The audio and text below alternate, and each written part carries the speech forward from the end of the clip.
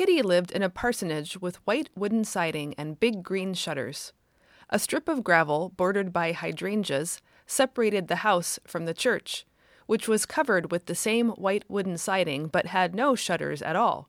Its splash of color was a pair of bright red doors out front. Church and parsonage alike perched at the top of a sharply twisting driveway on the south side of Shibboleth, New York, so high up over the town that Kitty called it their Erie, savoring the strange word. On summer nights of slashing rain and violet-tinged lightning, she declared it their Erie, savoring equally the homophone.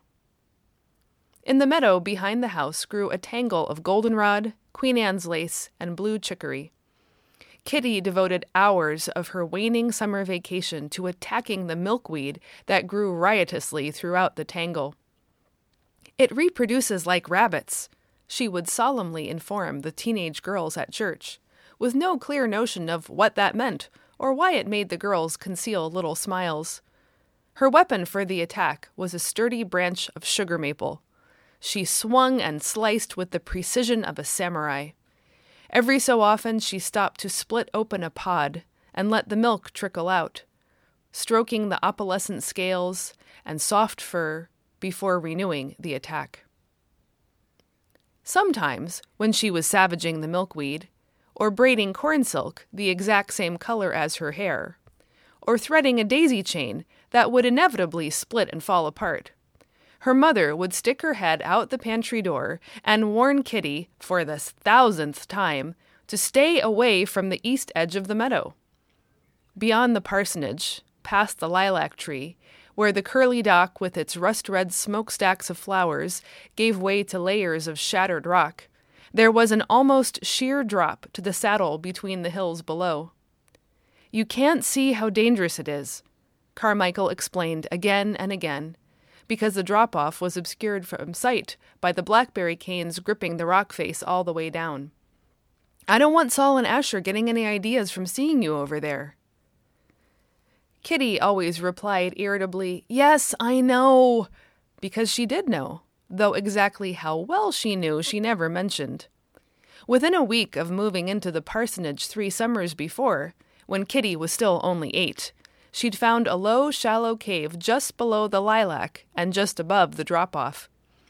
No one else in the family knew about it. Whenever she disappeared, they figured she was crawling inside the Forsythia tunnel or hiding in the heart of the lilac tree. No one had any idea that, in fact, she shimmied into a dry mouth of rock to hold her council meetings. Kitty thought her mom's warning was silly anyway, because the really terrifying thing about their Erie was not the drop-off, but the driveway, with its pair of hairpin turns and the sensation of gravel skidding beneath the tires even in hot, dry weather. Driving it in winter was enough to make your heart stop, and even Asher didn't complain about putting on his seatbelt for that. The founders of Mount Moriah Lutheran Church must have chosen their site because the land was cheap. Its location certainly didn't do it any favors through Shibboleth's long snowy season. There are limits to what even feisty old German ladies will endure.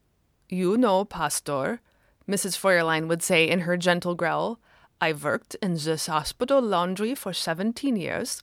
I escaped from the Stasi. I slept in barns. I accepted rides from strangers. You know there is nothing that I am afraid of, but I will not drive up that driveway when it is icy." Mrs. Kipfmuller would nod in solemn agreement, despite the fact that her ancestors had left Germany a century and a half earlier and tarried in Brazil for more than half that period before landing, improbably, in Olutokli County. Then Pastor Donald would assert that they were both remarkable women and surely never stayed away from church unless extreme circumstances required it. And so, at least once a year, when a snowstorm direct from the Great Lakes dumped its payload late on a Saturday night, nobody would come to church at all, because even if the county roads got cleared in time, the church's driveway never did. Then, on Sunday morning, Kitty and her little brothers and their mother would tromp across the pristine snow to sing as loudly as they could in the empty sanctuary, but they wouldn't ever have communion. The first time it happened, their mom said, "Can't we?" And their dad, faintly shocked, said, "Carmichael, the sacraments are not a private family affair." Kitty was surprised at how easily her mother accepted this, because as far as she could tell, there was no boundary between church and family at all, especially considering where they lived. But then, Kitty didn't much like those pallid little wafers that gummed up on your tongue anyway, so it wasn't that big a deal. Access to a vacant church where you could sing yourself hoarse was one thing, but Kitty knew that the real goods came from the English department at the college where her mother worked. A promised land with treats far better than milk, honey, or communion wafers. An infinite supply of felt-tip pens in blue, black, red, and sometimes even a luscious brown. Highlighters in lurid yellow and pale green. Stacks of Post-it notes in pastel colors. Cute little black and white bottles clearly labeled liquid paper, yet unfailingly referred to as whiteout. And composition notebooks colored like cows. "Did you bring me anything?" Kitty demanded one evening toward the end of milkweed season. She had obliged with a "Wee, Mommy!" and an enthusiastic kiss before settling down to business. "No," said Carmichael. "Humph," said Kitty. "Sweetheart, the main job of an English professor is to read, not to collect office supplies. You should shift your focus a bit." "I read all the time," she sassed. "I read more than all the kids in my class put together. They still think Alice in Wonderland is a movie. I wanted some more Post-its. What are we having for dinner?" "Roasted Post-its," said Carmichael. The phone rang. "Can I have a snack?" Kitty interposed before her mother took the receiver from its cradle. "Run into the pantry and get an apple." Then, "Hello?" Kitty did as she was told, bringing the peanut butter along for good measure. "No, I can't come down just now," Carmichael was saying as she returned. A whispered "Bammy" was sufficient to explain. Kitty heard the hiss of telephonic reproach. "Mom, I don't understand why I have to keep explaining this to you. I can't just pop down for a weekend. Donald works on Sundays. I can't leave him alone here with the kids." "I don't need looking after," said Kitty loudly. "Plus, my classes begin next week, and Asher is starting kindergarten the week after. There's just too much going on right now." Carmichael's silence witnessed to the objections at the other end of the line. "Look, even if I could manage, the kids don't want to miss Sunday school," said Carmichael. A sudden warning note sounded in her voice, out of all proportion to the words. Kitty checked to see if her mother's teeth were clenched. She'd always wanted to see clenched teeth. Apparently, Kitty was not the only one to detect when a line had been crossed. Mollifying sounds murmured through the receiver. Carmichael's hunched shoulders dropped an inch or two, almost back to their usual position. Then she said, "Why don't you two come up here for Labor Day?" A pause. "All right, then come later in the month when the traffic won't be so bad. We're always here, every weekend without fail." Platitudes crossed the wires, and she hung up. "Bammy and Bampy are coming up for a visit later next month," Carmichael announced with a grand exhalation. "I know, I heard," said Kitty pertly. "Why can't we go and see them? I like New York. I wouldn't mind missing Sunday school for once. It's boring." "I don't want you to miss Sunday school, and I don't like to leave your father alone on Sundays." Carmichael picked up the apple and scrubbed it in the sink like it was Asher in the bathtub. Asher never let a day go by without ending it grubby. "We never go to church when we visit them," Kitty remarked. She noticed her mother's shoulders rising again. "No, we don't," said Carmichael. Her tone was so neutral that it was anything but neutral. "They don't believe in God, do they?" The thought occurred to Kitty for the first time, but she knew all at once with absolute certainty it was true. The knowledge was tantalizing and horrible. "No, they don't," said Carmichael. The apple gleamed. "They're atheists!" cried Kitty. "Atheists," corrected Carmichael, "but not really. Agnostic is a better word for them. It's not that they think God doesn't exist. They just don't care." Kitty crouched on the kitchen stool and dug into the peanut butter jar with a soup spoon. "Have they always been like that? Have they always been agnostic? Wait, does that mean you never went to church or Sunday school at all when you were a kid? What did you do on Sundays?" As she glommed peanut butter into her mouth, a whole new prospect opened up to Kitty. A world where Sunday mornings were every bit as free as Saturdays.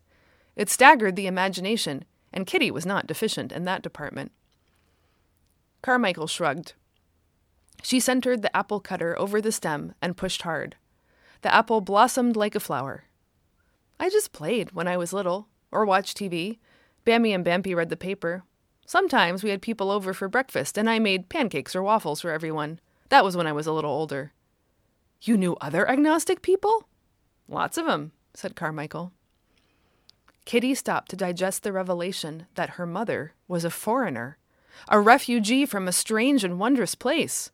Horrible, yes, but wondrous all the same. Carmichael chewed on a piece of apple and stared at nothing. I wonder if there are any of the good green olives left, she mused. I could make chicken marbella for supper.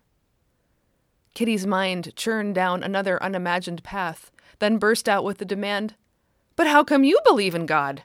Carmichael pulled her arms out of the cupboard, along with a package of prunes and a can of tomatoes. Things make more sense to me this way, she said. God explains things. My mom and dad have spent their whole life explaining things one way or another, but I was always suspicious of their explanations, like they were trying to cover up stuff that didn't make sense to them, or blocking out a whole big chunk of reality that they didn't want to admit was there. I didn't know any of that when I was little, of course. We never talked about it directly. I had to grow up and find out. Meeting your dad helped. Did you believe in God when you and Daddy met? Not by name, but I think I did in my heart. Your daddy told me who God was, and then it was easy. A cutting board emerged, then a knife. Carmichael sharpened it on the steel. Do you love God? Kitty pressed. You are just like I was when I was a little girl, said Carmichael, beeping Kitty on the nose, always asking the hardest questions. Kitty said nothing. She was trying to decide whether she liked being called a little girl. At least it was better than being accused of growing up and becoming such a fine young lady. Yes, I love God very much, Carmichael said at last. Me too, said Kitty. She shoveled another load of peanut butter into her mouth and slurped it around, while Carmichael settled the cast iron skillet on the stove. Kitty loved God because she had always loved God, as long as she could remember being alive. It didn't feel like much, to be honest. Not like loving her parents or her brothers or the council. But it was a solid sort of thing that was always there. Suppose it wasn't there, though. That's what it was like for her own mom as a kid. Could you really start to love God when you were already an adult and already a liar? Kitty knew one thing for sure about adults, and that was their rampant tendency to lie, especially for good causes. What about Bammy and Bampy? They were adults, but nice ones. Kitty didn't think they were liars. But weren't they lying when they said there was no God? She'd have to take the question to the council. They'd know better than she did. It was too late to visit any more tonight, but she could talk with them about it tomorrow.